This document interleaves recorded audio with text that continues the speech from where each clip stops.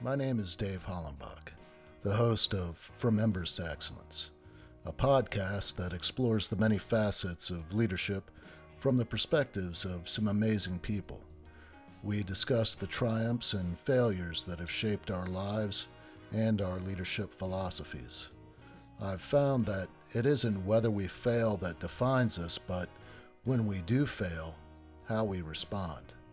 Leaders dust off the ashes and use their failures as fuel to work harder and as lessons to come back wiser and stronger, more resilient, more determined, and more committed to excellence. Last week, I was able to interview Jeremy Sherman.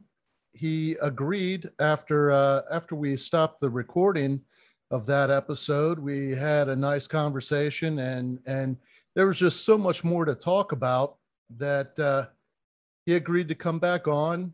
And if you remember, Jeremy is the author of What's Up with Assholes, Advanced Psychoproctology for Beginners. And that's really going to lead into our discussion today. Really, once you've, as a beginner psychoproctologist, once you've diagnosed an asshole, what do you do with that? And so, if you are not familiar with what I'm talking about, go back, listen to last week's episode, and it'll get you up to speed. Otherwise, I hope you enjoy this conversation because I'm sure it's going to be a good one. So, Jeremy, thank you again for coming on. Nice to be here, and you don't have to go back and listen. We can do a quick review of where I was going, what we were talking about last week. So, psychoproctology is a name I came up with, a light name for a very serious subject, and I could frame it this way: in a free, adaptive society, you don't get to tell people how they have to live. I mean, you can come up with whatever version of how people should live you like, but live and let live. And if you don't like living with someone, live elsewhere. I mean, the freedom of dissociation. So in a free society, you can't tell people how to live, but you still have to put a leash. You have to somehow curb, you could say, asshole behavior, or else it won't remain a free adaptive society. So that led me to two big questions. What is a butthead, since it can't be just whoever I happen to butt heads with? There's what's a more objective way to think about diagnosing someone as being an asshole. And then the second question is, how do you prevent or stop them without becoming an asshole yourself?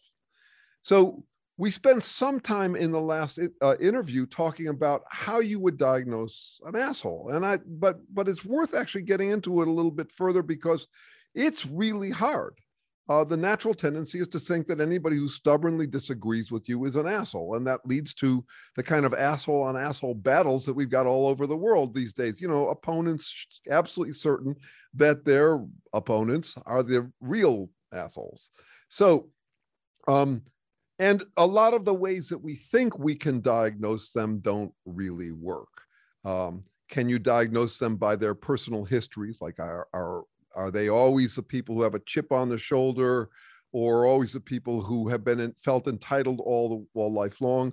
Are they? No, I wouldn't say either of them. You can become an a-hole. I'll call them a-holes here, by any number of means. So I mean, I could list, and in the second chapter of my book is just listing all of the ways in which, actually the third chapter, the second chapter is why people say you shouldn't study a-holes, because everybody is an asshole, because no one's an asshole, or you shouldn't call people names, or all this sort of stuff.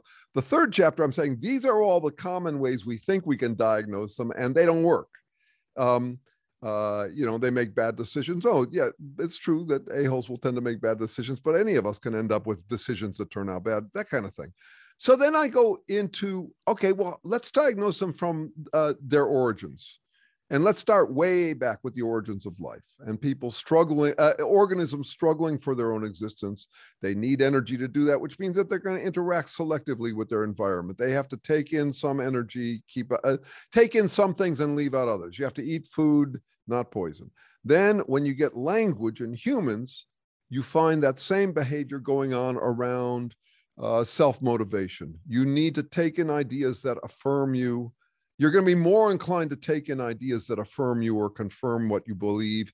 And you're going to try to dismiss ideas that don't affirm you, that basically degenerate your mojo. That is, no one likes to get negative feedback. We all tend to speed read hate letters. It's just hard to take that stuff in. And that's true of all of us. But normal people recognize that about themselves to some extent. And so they recognize that confirmation bias is something they have to manage in themselves. That is, sometimes you got to take in criticism. Sometimes you eat that bitter pill of feedback, negative feedback. I would argue that assholes or a-holes are people who have found a formula for treating confirmation bias as the solution to all of their problems. That is, they have found simple ways to ignore all challenges to their authority, to their self-certainty, and take in anything that will affirm them. It's got nothing to do with what they believe. It's more how they strut it, as if it's final, as if it's the formula. So when you were saying, how does a beginner, once you as a beginning psychoproctologist diagnose someone as an a-hole, I would actually say we're all budding psychoproctologists. We're all kind of obsessed with the whole a-hole question. But to get serious about it, you got to get beyond the basic intuitive ways of thinking about it. All liberals are a-holes, all conservatives are a-holes, or anybody who's had a rough childhood and a chip on the shoulder, or all that, and really try and understand what makes someone an a-hole. So how would you diagnose them in real practical terms? Well, there are a variety of ways, but one of the main ones I would suggest is if no matter what you say, they have a way of claiming triumph or victory over it, either by dismissing it or by flipping it around. So it's, I know you are, but what am I? There's a good chance that you're dealing with someone who is engaging in this kind of behavior.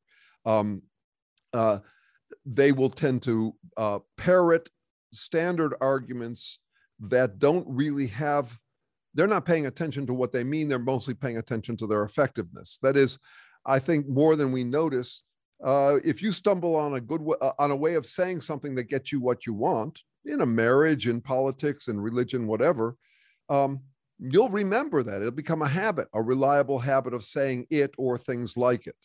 So there's a bunch of basic habits. In fact, I list about 85 standard moves you'll get from assholes. And by this time, I have actually defined them. I've given them a different name. And here's the name I've given them. I call them Trump bots. A asshole is a Trump bot. And I do not mean Donald Trump, even though he is a perfect Trump bot. It turns out he has a name that means two things. Trump means to be fake. That is basically bullshit, not caring what's true. That is trumped up. Trumped up charges means fake charges. So, and Trump also means to beat everything, it's a trump card. So basically the fake gives you freedom to do whatever you want. And the trump card enables you to claim victory no matter what you've done. And that's exactly what a human would want. We would want perfect freedom to do anything we want, to follow our impulse desires. And we would want to be safe no matter what we did. We don't want to be criticized for it. So this would be a standard temptation for humans. And you look at human history, there have been Trump bots of all kinds. Stalin was certainly a Trump bot. I would say Trump is too. And once you get one and they gain some power because somehow they're able to get away with it, then a lot of people will start imitating them. So I think of, I think of the Trump supporters I know really sound like Hannity wannabes. They just want to feel like whatever they think is always triumphant. They are eternally the heroes. They're playing God, eternally right, righteous, and mighty. So the question for today, That was all by way of short introduction. The question for today is, how do you stop them once you've decided you're dealing with a Trump bot? And that's a really big challenge. So I'm going to say a couple of things about it. First of all, about what kind of a challenge it is. First of all, it's very clear from history that you can't always.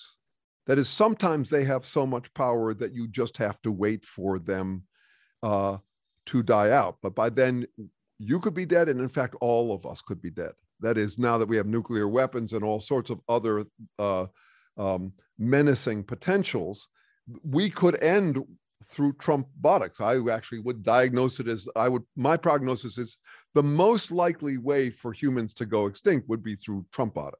That's why I think this is such a crucial area to focus on. And if we take it much more down to earth, if your livelihood depends on staying in their good graces, because you're married to one who holds all the purse strings, or because you're a captive of one, or because you have no alternative places to work, but under a horrible boss who you've decided is a Trump bot, you're going to have some trouble. It's not like, it's not like there's a surefire solution at any level here. That is, you could be misdiagnosing someone as a Trump bot, and you could do everything right in order to make it cost them to be one and still lose. I marvel at the fact that slavery lasted for 12 generations in the United States. 12 generations. None of us go back more than 5 generations. 12 generations. So these are people, apparently, and I do think of slavery as a kind of Trump-botting move. To be a slave master certainly has that quality about it. So no, you can't necessarily solve it, but I'm interested in how you would optimize your chances of making it cost someone to be an asshole.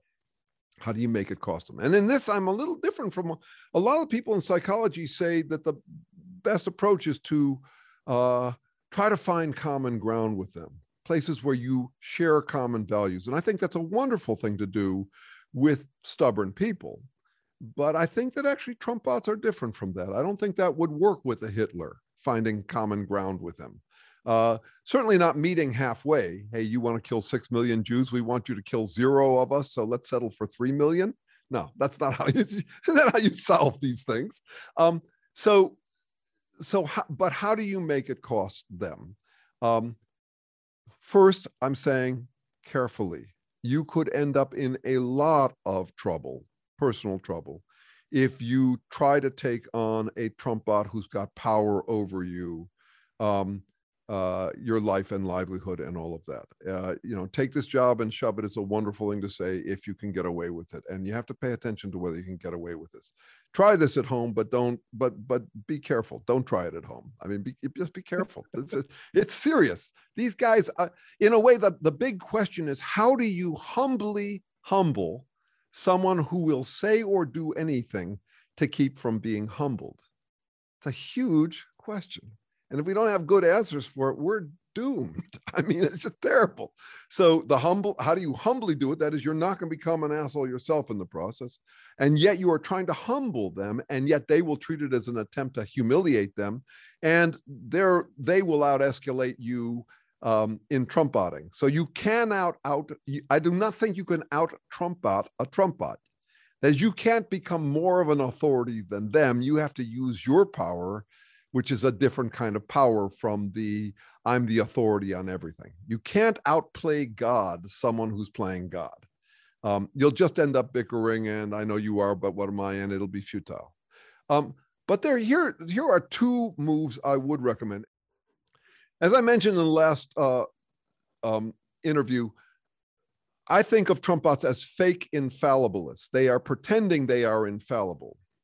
And my study of the origins of life, evolution, human development over, the acquisition of language, and I read tons of history, is that we are all fallible. It's not like nobody's perfect because we could be perfect, but we're mortals. I actually think it's much more fundamental than that. The future is actually uncertain for a number of reasons. I have a joke rule that I live by: always do today what worked tomorrow. That's a great rule. It's not actually a rule because we don't know what will have worked tomorrow. And paradoxically, we're all dealing with these tough judgment calls about, there are things that will be solutions in one situation. The very same thing will be a problem in another situation. You've seen this in firefighting. I mean, the very thing that you should do first in one kind of fire is the very last thing you should do in another kind of fire. So those tough judgment calls are built in, and I don't even think physics is free from these uncertainties. There are reversals. We're dealing with dilemmas. So fundamental to my approach is that I am a fallibilist. I believe that no one can reach 100% certainty. 100% accuracy about predictions. The world just doesn't work like that. So what we're talking about here is fallibilists battling fake infallibilists. If you look at the history of life, it's all trial and error, and trial means trying.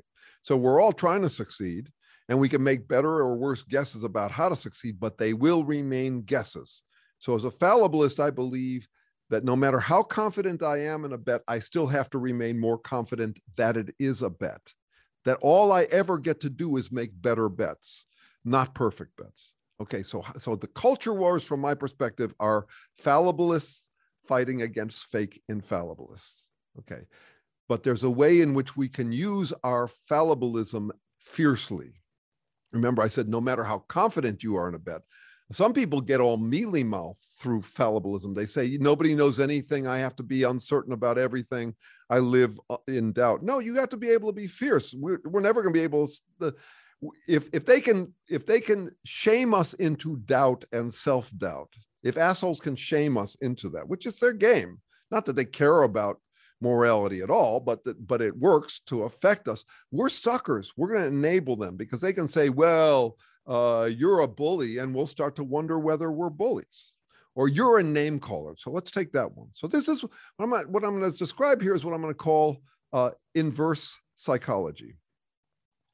Inverse is recognizing that there are two sides to every coin, that what works in some situations fails in the other situation, that sometimes you have to do A and sometimes you have to do the opposite of A, that there are two sides to the coins. This is overlooked in a lot of our moral pop talk, like you should never be negative or don't be a name caller, as if there's a universal rule that you should never call anybody any names. Let's just take that one for a second and talk about it. Okay, if I say you're a nice person, is that name calling? If I call Hitler a monster, is that something I should never do? These are real questions. And in practical life, we all name call. I mean, we do. Even if you say, even if you call your wife babe, even if you say he's a talented musician, that's name calling. And not only that, don't be a name caller is name calling. A name caller is name calling. So in general, I have found that all of the moral principles that people wield as if they are the formulas by which to live, they all have that self-contradictory quality to them. Don't be a name caller is name calling. You shouldn't be judgmental is a judgment. It's a should. Don't be negative is negative. Be intolerant of intolerance is intolerant. And so what buttheads will do with that kind of thing is they'll basically turn it into a game of heads I win, tails you lose. And if you don't like that, tails I win, heads you lose. They'll keep flipping the coin on you, but one way or another, they're going to win. They just get cynical about these dilemmas.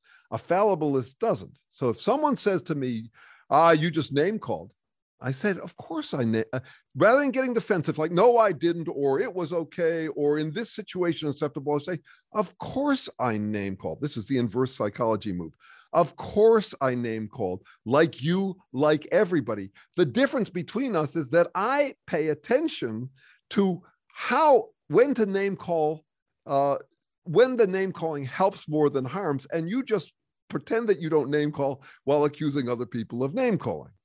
You can do this with all of them. You basically make them out as weenies, hypocritical weenies, which is what they are, because they claim that they've got these moral rules. They don't live by them. No one does, and no one should. That is, I'll often say, look, I don't mean to name call. I mean to name call with surgical precision, you asshole. So, this is a way of overcoming the tendency for someone who cares about being nice to be bullied around about someone who doesn't care about being nice, but is basically just using any move that enables them to feel right and righteous and mighty. So one of the fascinating things about them is they scold you for not living up to moral standards and laugh at you for caring about moral standards. They play prudish parent when it helps them, and they play petulant brat when it helps them. They'll do anything but meet you as an adult to an adult. They'll jump on either side of that. Either they're the brat who laughs at you for caring about morality, or the prude. So this is a way around that inverse psychology, and it applies to all these things. Let's see, we could take another one. Don't try to shame me, they'll say. Okay, well, look at this. Shame on anybody who shames. Another paradox. Of course I shame. Like you, like everyone. You just shame me right now by shaming me for shaming. I'm not interested. I'm not trying to never shame. That's absurd. Nor am I trying to pretend that I don't ever, nor do I shame recklessly like you just did. No, I'm trying to shame where it helps more than harms. And that's lifelong work. I'm not saying I get it right, but at least I care about the damn question. Whereas you just think you can just shame all you want and shame everybody for shaming. That's an example of inverse psychology. It's not easy to do, but it's a way at least of getting yourself out from under the natural human tendency when scolded, I mean humane tendency, when scolded, to begin to question your own behavior. You should do that with normal, good people. You should not do that with assholes. Assholes can accumulate all sorts of criminal behavior without any consequences and still act like they're the moral authorities. You can't let them get away with that. They have to, it's got to cost them. The second technique that I would recommend, it would be called tar babying, except that in some circles, the assumption is that tar babying is a racial slur. My point is this. If you go back to African culture, it was called gum babying. A gum baby was a baby made out of gum. So tar baby is a story. It's actually a lesson, I would argue, on how to deal with assholes that comes out of slave culture, the tar baby story that shows up in Uncle Remus. But what it came to mean in politics before it stopped being used was to accuse someone of something that, no matter what they say in response, only makes the accusation stick more. So, for example, a gum baby, that's now my substitute for the word tar baby, out of African culture, is if I said to you, you're being defensive. Now, either you could let it sit in the air, in which case it's kind of sitting there affirmed, or you can say, no, I'm not. And then you've just proved my point. So that would be an example of a gum baby. Now, and there are others. For example, if someone says, you're not funny, or it's not all about you, those are also in the gum baby vicinity. And they're interesting, and I think they're mostly vile, but I would certainly use them when I'm dealing with the Trump bot. When I'm dealing with an asshole, I basically operate by the assumption that any trick they use, I can use back on them, but I know that I'm using a trick that's bullshit and they don't. So that's the only difference. I mean, I'll play them any way if they're going to use that stuff. And what's often interesting about them is that they are lousy fighters. They can't actually engage in debate. They have a couple of points that they parrot, they have a formula. But if you actually show up feisty with them, if you show them that not all liberals are mealy-mouthed apologetics, defensive apologetics, they walk away. They are not really interested in the fight. I think of them as like exhibitionists. They sidle up as if they want a conversation, but they don't. They open their trench coat and show off their stiff little self-importance. And however, if you respond in predictable ways, they have a formula for claiming victory. So if you walk away from them, you're a loser for quitting. If you scold them for pulling out their stiff little self-certainty, they'll call you a prude. If you get angry at them, they'll call you upset. So that's what they're used to. So you've got to come at them with something different. And gum babying is fabulous.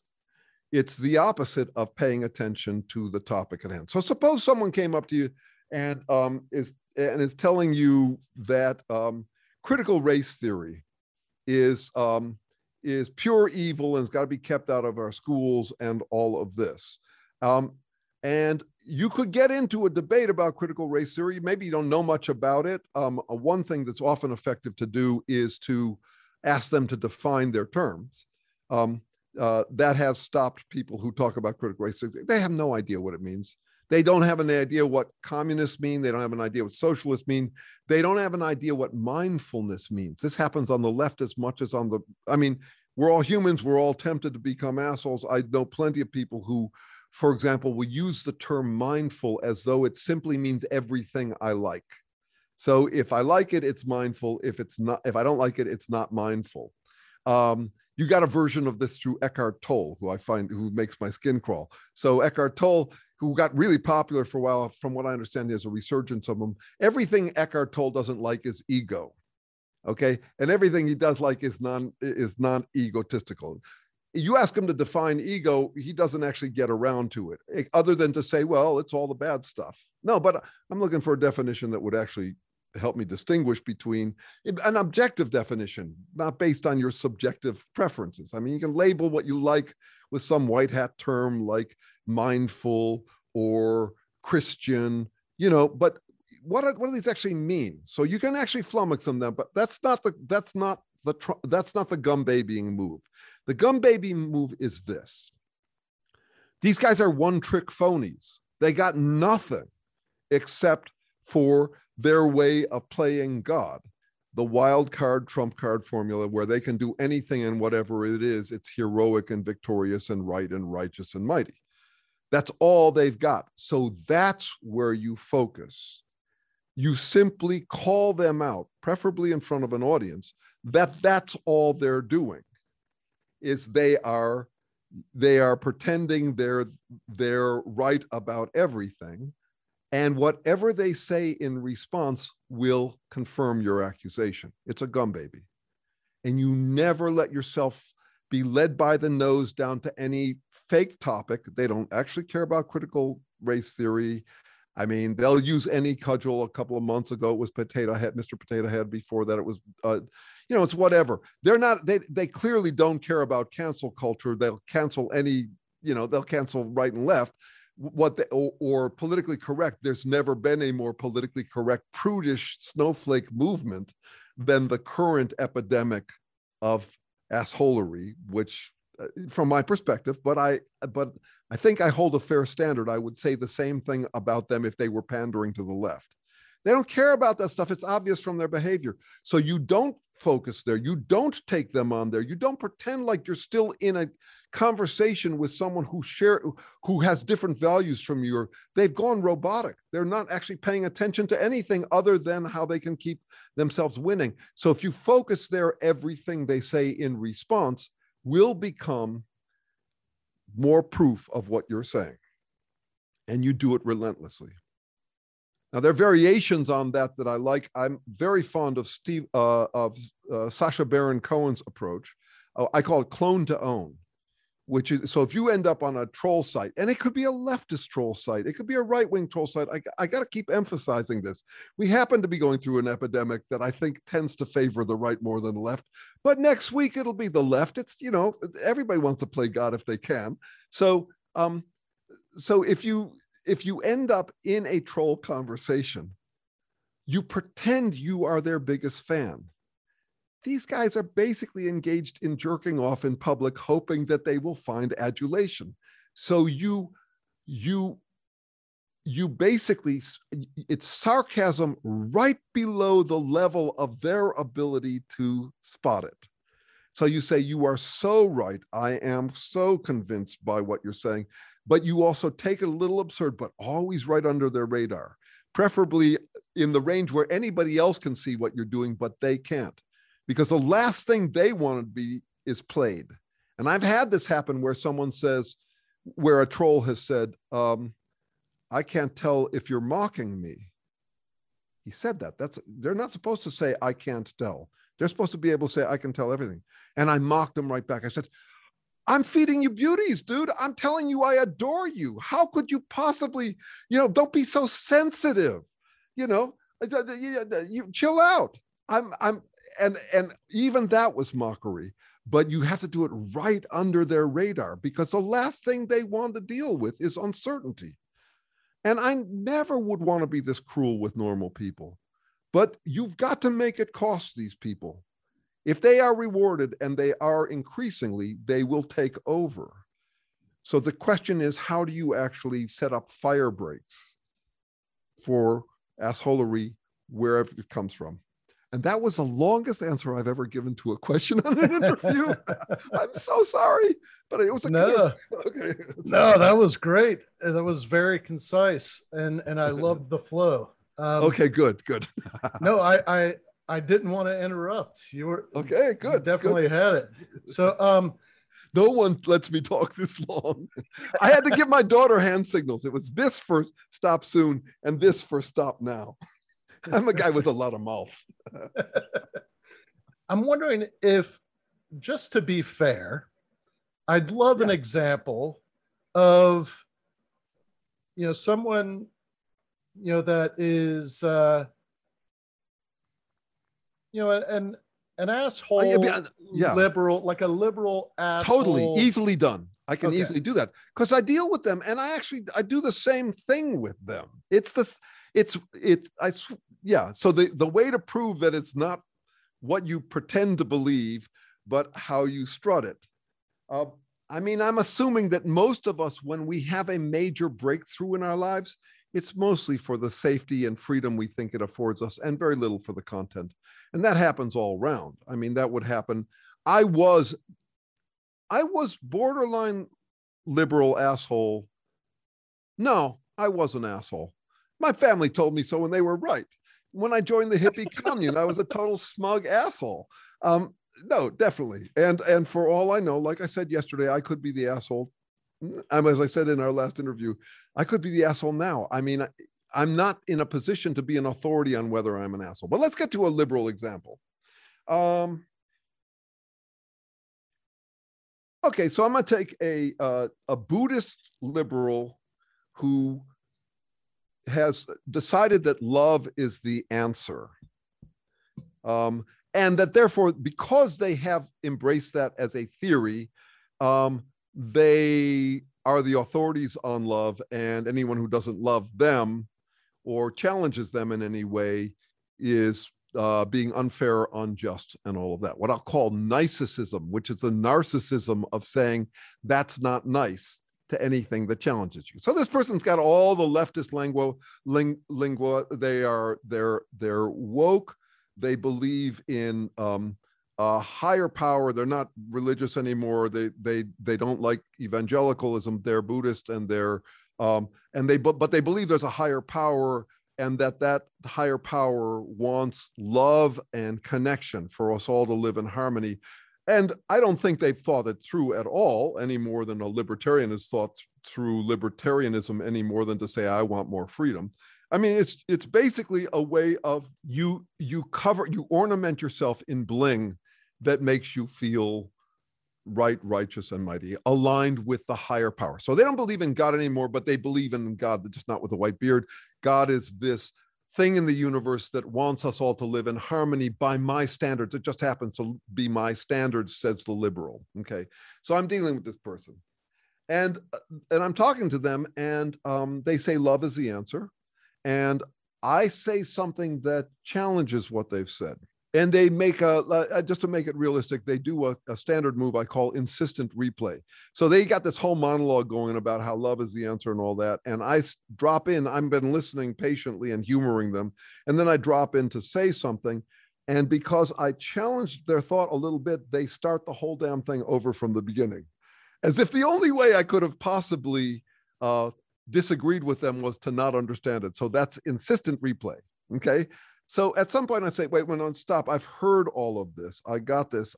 And I even repeat it back to them so they know I've got it. It's a very useful technique, is to say something back to someone in your own words so that they can no longer say, wait, you couldn't possibly have understood me if you disagree with me.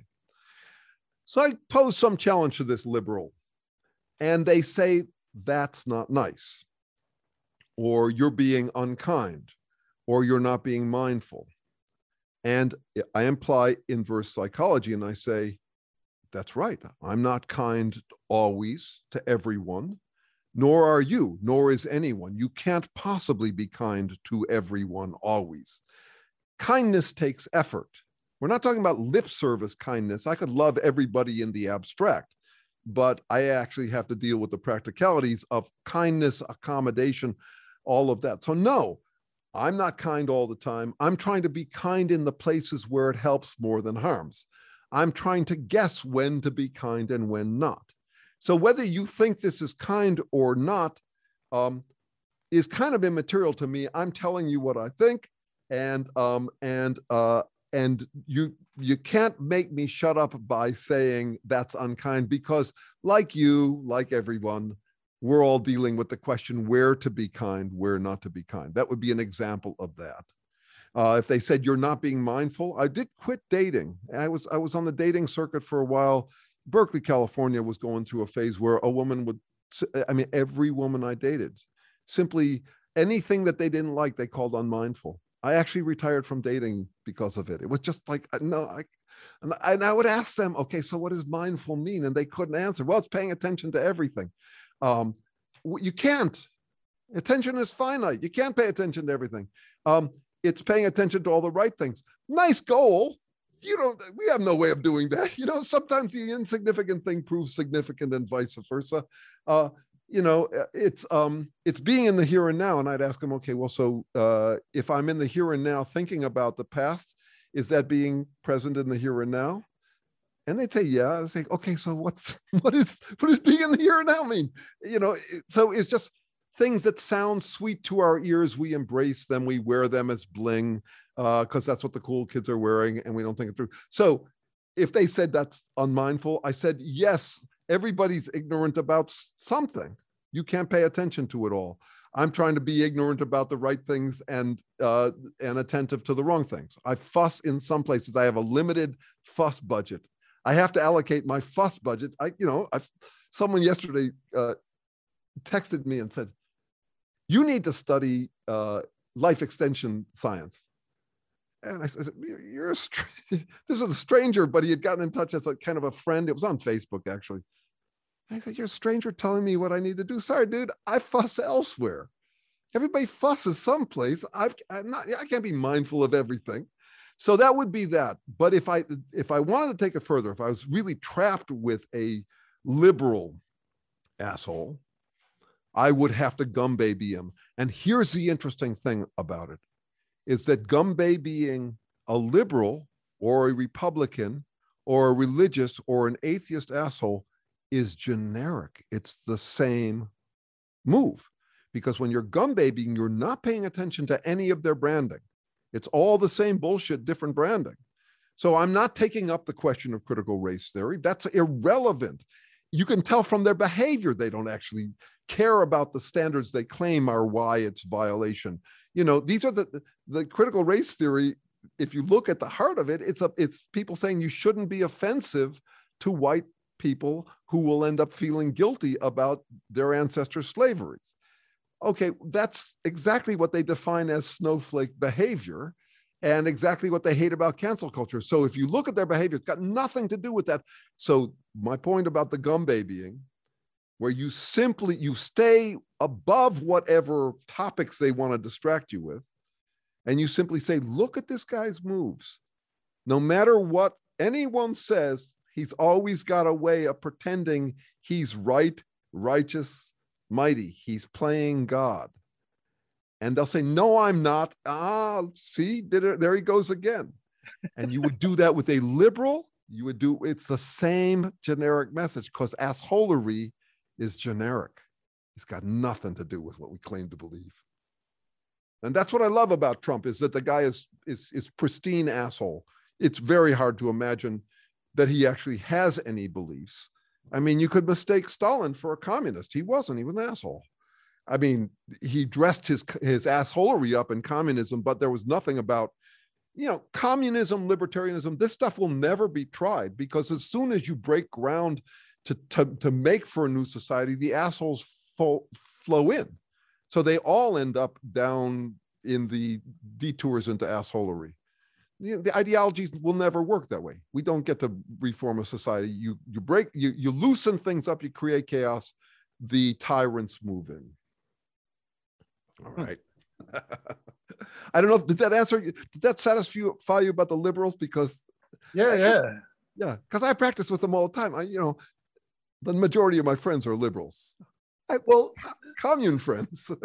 Well, when we spoke after the last interview, I told you that I wanted to discuss critical race theory, and what's funny is that I've met people on both sides of the aisle that have an argument, but it's not accurate.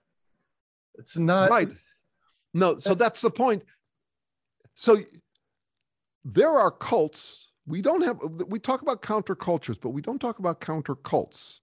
And counter cults are really interesting. This is an asshole epidemic is usually not a single strain, but that strain and its opposite. So, for example, communism was totally an asshole cult, the way it played out. Whatever you think of the original ideas, the ideas never get manifested in practice, and it was a total disaster. And I have an undergrad degree in Soviet history. I after leaving the commune, I got really interested in how cults happen, and it was this macro cult. But the Ayn Rand libertarian cult is a total counter cult reaction to it.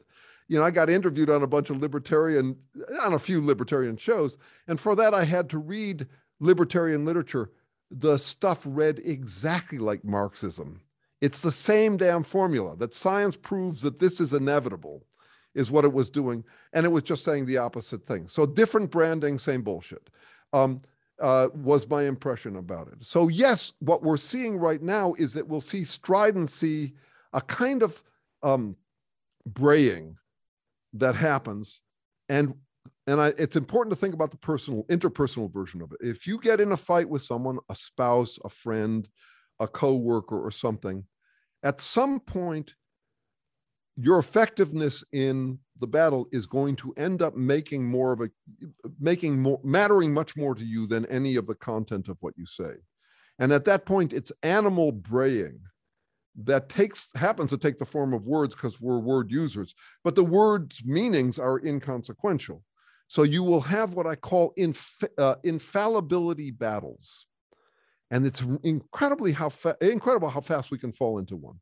I mean, someone can be out provoking infallibility battles. I think the Republicans are doing that right now. The Tantrumplicans are basically saying, what I mean by it is, an infallibility battle is either I'm wrong about everything and you're right about everything, or I'm right about everything and you're wrong about everything. As if it's a winner takes all battle. To the death for who's right about everything and who's wrong about everything. And you can fall into these quite unintentionally. So for example, you're sitting with a buddy and you say that the Beatles' White Album came out in 1970. And he says to you, because you just had 3 beers or whatever, he says, you think the White Album came out in 1970? You don't know anything, do you? Even that can get you started on an infallibility battle. And at that point, you're fighting for your survival. Well, no one's infallible. No one is infallible. It's like you don't get to win it all. It's a stupid kind of fight. So yes, you'll get that around critical race theory, without either side really knowing what they're talking about. It just becomes this kind of grandstanding, flailing. It's like these blind mole rats flailing at each other. If you want to get a debate going on it, that's a whole other topic. But you would find I think on that topic that the people who are parroting Sean Hannity or whoever, they are really stuck on the infallibility buzz. And I want to point that out. It is such a high. Being an asshole is a total high. I mean, it's irresistible for most of us. At least I got to say, it's just really tempting. It's like baklava. It's just so damn good. Baklava with whipped cream on it. I mean, it's just perfect. And that's what it's like to be an asshole. When we say being an asshole doesn't pay, yeah, we hope it doesn't pay. In fact, it does pay mightily if you can get away with it. And that's why we got to work on it, because it doesn't pay in the long run. We're dead in the long run if people simply head into this infallibility fantasy thing. Yeah, so there's that about the critical race theory. And notice that I barely talked about critical race theory. We could, but at this point, I feel like every time we address some topic that they dangle in front of us, we are actually enabling psychopaths. And as any social worker will know, the last thing you do is you take psychopaths at their word. You don't get to say, do you mean that to a psychopath? Or, well, here's where you might be wrong. That's a total misreading of them, and they love it when you misread them as actually caring about what they claim to care about. That's what they want. Oh man, this has been great. I wish I had this conversation with you so many years ago. I wish I had it with myself back then. I've wasted my whole life learning things I now already know. There are so many subjects out there that people debate about with limited information, and they're arguing as if they're an expert because they saw it on Fox or because they listened to it on NPR. Yeah, that's right. Which is the interesting thing, that it is becoming more and more evident that the world is a cluster flux. That is, it's clearly getting harder and harder to figure out what's going on. So when you end up seeing these people who claim that in all of this complexity, they now know how it all works, there is something suspicious about that. There was a wonderful meme going around this morning. I don't know if you saw it. It's a two-panel. Oh, here it is. I'm tired of being a specialist in infectious diseases and virology. Today, I decided to become an expert on Afghanistan. Oh, shit. Man, Jeremy, thank you so much for agreeing to come on again. This was perfect, and really ties into everything that's going on today in the news, in government, and policy, society. Yeah, I think let me ask you, for somebody that wants to be on the right side. Yep. I like good. How do you know? How do you know which side is right? Oh, you don't. You make your best guesses. I mean, and I get this out of science. In science, you have to face the possibility, the strong possibility that you will have spent your whole life barking up the wrong tree. That is, science is like a search party. Talk about first responders. You send out a bunch of people to search for explanations and find good answers, and some find them, and others were part of the search party and they didn't find them. Does that mean that they were useless? Of course not. It's trial and error. So I try to make good bets, but I really do have a kind of peace of mind that comes from knowing I've already pre-grieved the possibility that I was not only not right, but that I turned out to be a bad influence in the world. I'll give you an example of this. I happen to be I'm very on the fence about religion. I think it's actually fabulous escapism. And if I needed more escapism and didn't already have other ways of getting it, I'd do it that way. But I also think it's really dangerous. And there's lots of evidence for that. Okay, so sometimes I talk like a strident atheist, talking about how laughable religion is, how much it becomes an invitation to become an asshole. Okay, well, if I prevail in that, I have no confidence that humanity could survive without religion. I have no confidence it could survive with it. But I have no confidence that we could survive without it. I could have ended up being on the wrong side of that issue. Now, I've gotten some recent resolution to that because I really spend a lot of time trying to demote the highfalutin or elevated forms of escapism to an elevated level for all escapism. So there are these escapisms that are sacred cows. You cannot talk about them without them telling you that's not nice, that's immoral, that's unfair, all of that. I think they need to get off their high horse, but I want to elevate a high horse for all escapism.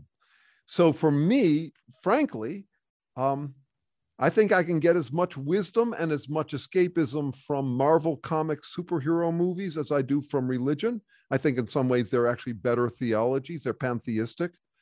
You know, monotheism will tend to be about someone who's always right and always perfect and all of that. I mean, I hate to say it, but I don't think that God was invented in man's image. I think he was invented in an asshole's image, at least the popular versions. It's a way of becoming an asshole by humbling yourself before your imaginary friend who you can name drop, and then lording yourself over everyone because you're his ally. So you got this imaginary friend who is at the cosmological level and agrees with you. So I like pantheism better in that respect. But if someone wants to say, no, my religion is better, that's fine. But you got to keep it on a down low. You cannot, you don't get to claim eternal triumph like that. So my interest in safe escapism is how I deal with it. But back to the point, there's still a good chance that everything I'm doing in my best effort to do good and do right in the world will, in retrospect, have proven not only wrong, but bad. And I cannot escape that. That's not like there's someplace I could go where I get the big picture and finally resolve it. That's why I'm a fallibilist. And that's why I think fallibilism is the greatest source of peace of mind. Not that you fall short of some perfection, but that you have to recognize we are building the road as we travel it. It's a windy, squirrely road. We don't know where it goes. We're guessing, making our best guesses how to live forward. And we can make really good bets that turn out bad, just as in firefighting. That is, I mean, if they're bets, they're not 100% certainty. So that means even if you bet on the 99% best outcome, there's a 1% chance that even your best guess will have turned out wrong. Does that mean you guessed wrong? No, you guessed right and it turned out wrong. It's like that in life and has always been. So there's peace of mind for me in that. Yeah, no, that's great. I've never really thought about life philosophy in those terms, infallible, fallible. Yeah. I want to say that I believe the way that I've kind of led is as a fallibilist, knowing that people are going to make mistakes. Right. And saying that's how you learn. Sure, that's right. I want you to try. Yeah, that's right. You would. So there's the learning from it, and there's also, so I'm sure we talk about false positive and false negatives, wrong yeses and wrong nos. Simple as that. Or you could say regretted yeses and regretted nos. So on any decision, let's say, should I join this or should I not join this? So let's say, should I join this? It's a yes/no question. So that means there's a right yes, there's a right no, there's a wrong yes, there's a wrong no. So the wrong yes on should I join this is you said yes and you regret it later. Turns out that it was a bad move. A wrong no would be you didn't join it and later on you regret it. Okay, so and this is the heart of decision theory. Okay, so my goal is to minimize those, and I can hold the ideal of never making either kind of mistake.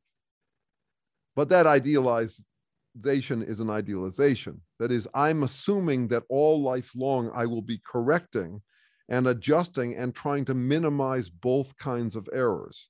And it's not just with should I join this, it's with should I say this, should I hold out for delayed gratification, that is, should I hold or fold, should I quit this, Should I ignore this? Should I pay attention to it? That we just all dealing with those tough judgment calls, and on every one of them, there's a false positive and a false negative, a regretted yes and a regretted no possibility. Live and learn, but it doesn't mean you could ever master it. And that's the heart of the fallibilist approach. You can master it in movies. This is one of the things, because you can write a movie backwards. That's the difference. And so now we're watching all these high production value, vivid movies like James Bond. And people are thinking, you could live that way. No, you can't. You can't live backwards. You're living forward. You're guessing what to do today that worked tomorrow. It's a great disappointment to me that I'm not James Bond after all, but I can live with it. I can go pretend I'm James Bond in the evening, and then during the day, get back to reality. Yeah, we got to do this again. Yeah, any old time. I'm around. It's really nice talking with you, my brother. Yeah, likewise. Thank you for listening to this episode of From Embers to Excellence. Please like and subscribe to my YouTube channel. Follow me on your favorite podcast platform and visit hollenbachleadership.com for additional content. My goal is and always will be to add value to as many people as possible. So if I can be of any assistance to you or someone you know, please connect with me via email or on one of my social media accounts, linked on the homepage of my website. Remember, our failures don't define us unless we let them, and the only true measure of a leader is the success of their team.